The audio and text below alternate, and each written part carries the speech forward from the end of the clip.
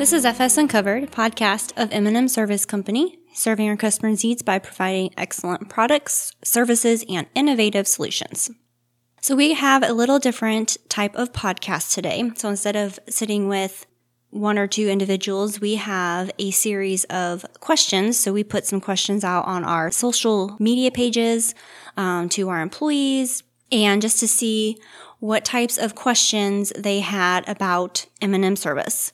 So we'll cover a couple different topics today with our specialists in the company answering these questions.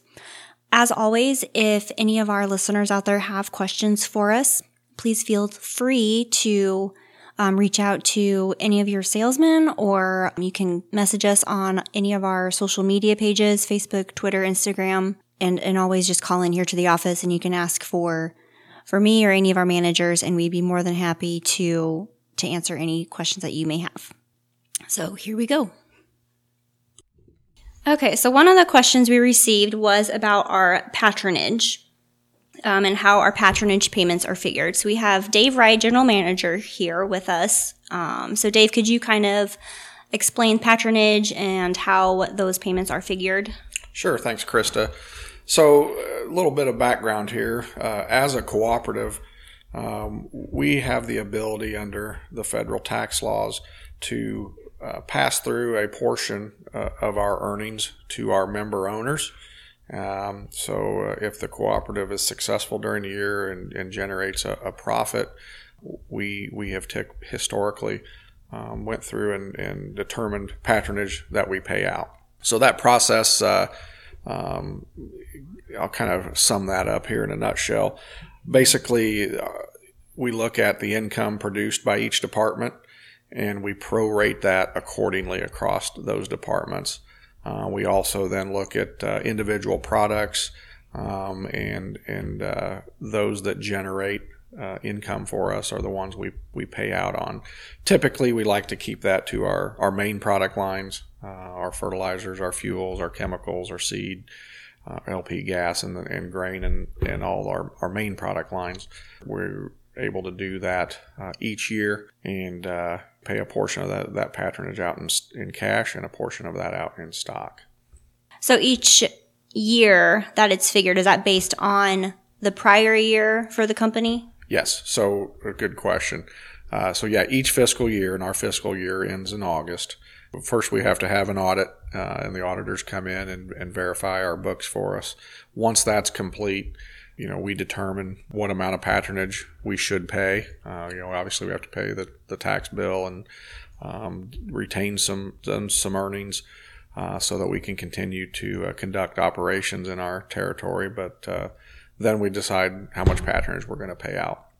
Those distributions are made in the first part of December.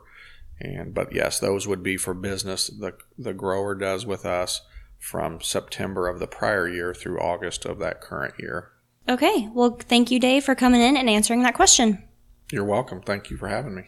Okay. So another question we have for Tim, our seed marketing manager, and Austin, our seed warehouse manager. What are some things we are doing differently this upcoming year for seed? On a seed treater, we're changing our dry finisher to a polymer. Can you elaborate what a polymer is? Polymer is a liquid coating that kind of coats the seed, dries it a little faster, and makes it more plantable. So why are we making this change? With our dry seed finisher, with the amount of liquid that we're actually putting out on the soybean, whenever you add a powder to a liquid mix, sometimes it doesn't necessarily mesh too well. And so I think that we were having quality issues with some of our treatments, and it just kind of solidifying before it actually hit the bean. Therefore, we had a lot of wasted product that our customer may have been paying for, but just wasn't necessarily receiving. So having a polymer is actually really going to help solidify everything and, just to kind of stick to the bean. It's also going to go ahead and help up just plantability issue or some plantability issues that we might have with bridging in seed boxes that we may have had. The polymer is going to allow the seed coat to be a little bit slicker, so it's actually going to run through the planter box a little bit better. Like a polymer, it helps with plantability, is what you're saying? Yeah. Do we have to change any type of equipment that we have set up in our seed treatment shed? Not necessarily. We're actually recycling old tanks that were not we had not currently been using. The problem that we have with the polymer is it's actually hard to it separates really easy, so we have to have it in constant suspension, and so we actually have an old tank that has paddles in it, and it's constantly spinning, and so it's constantly being agitated. Oh, that's interesting. Like scientists. Well, there's. You ever seen Willy Wonka's Chocolate Factory? Yeah. The like problem. that back there.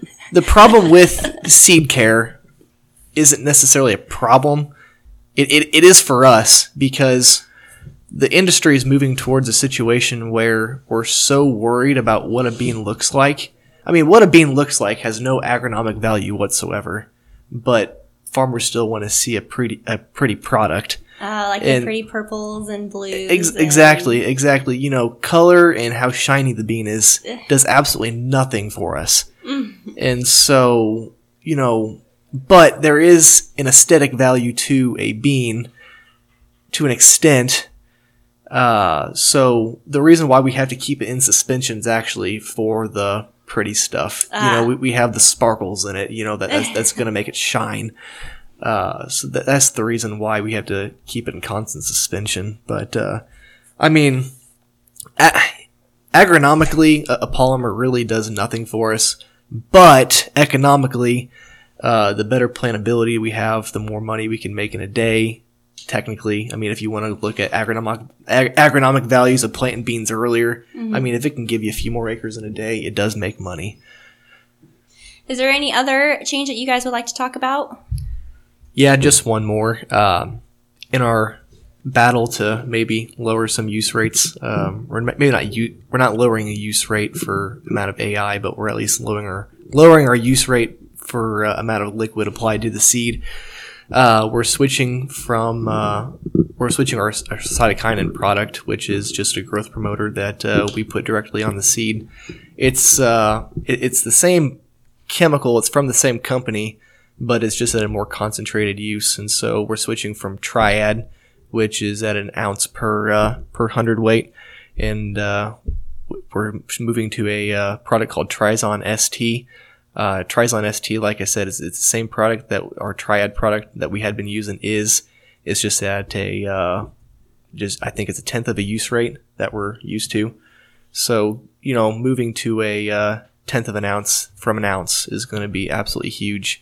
For maybe some of our newer seed treatments that are coming out that we might switch to that have a higher use rate, it's going to be a really good tool that we're going to have to make sure that we're just not getting too much liquid on that bean. All right. Well, thank you guys for stopping in. Thank you.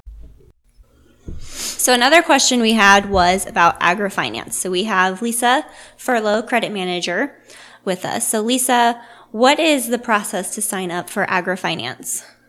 If a grower is interested in ag finance, they need to first reach out to their salesman, obviously, and then we have a actual application that they fill out. If they are needing less than $500,000, we have what we call a FAST app that they fill out with their basic information.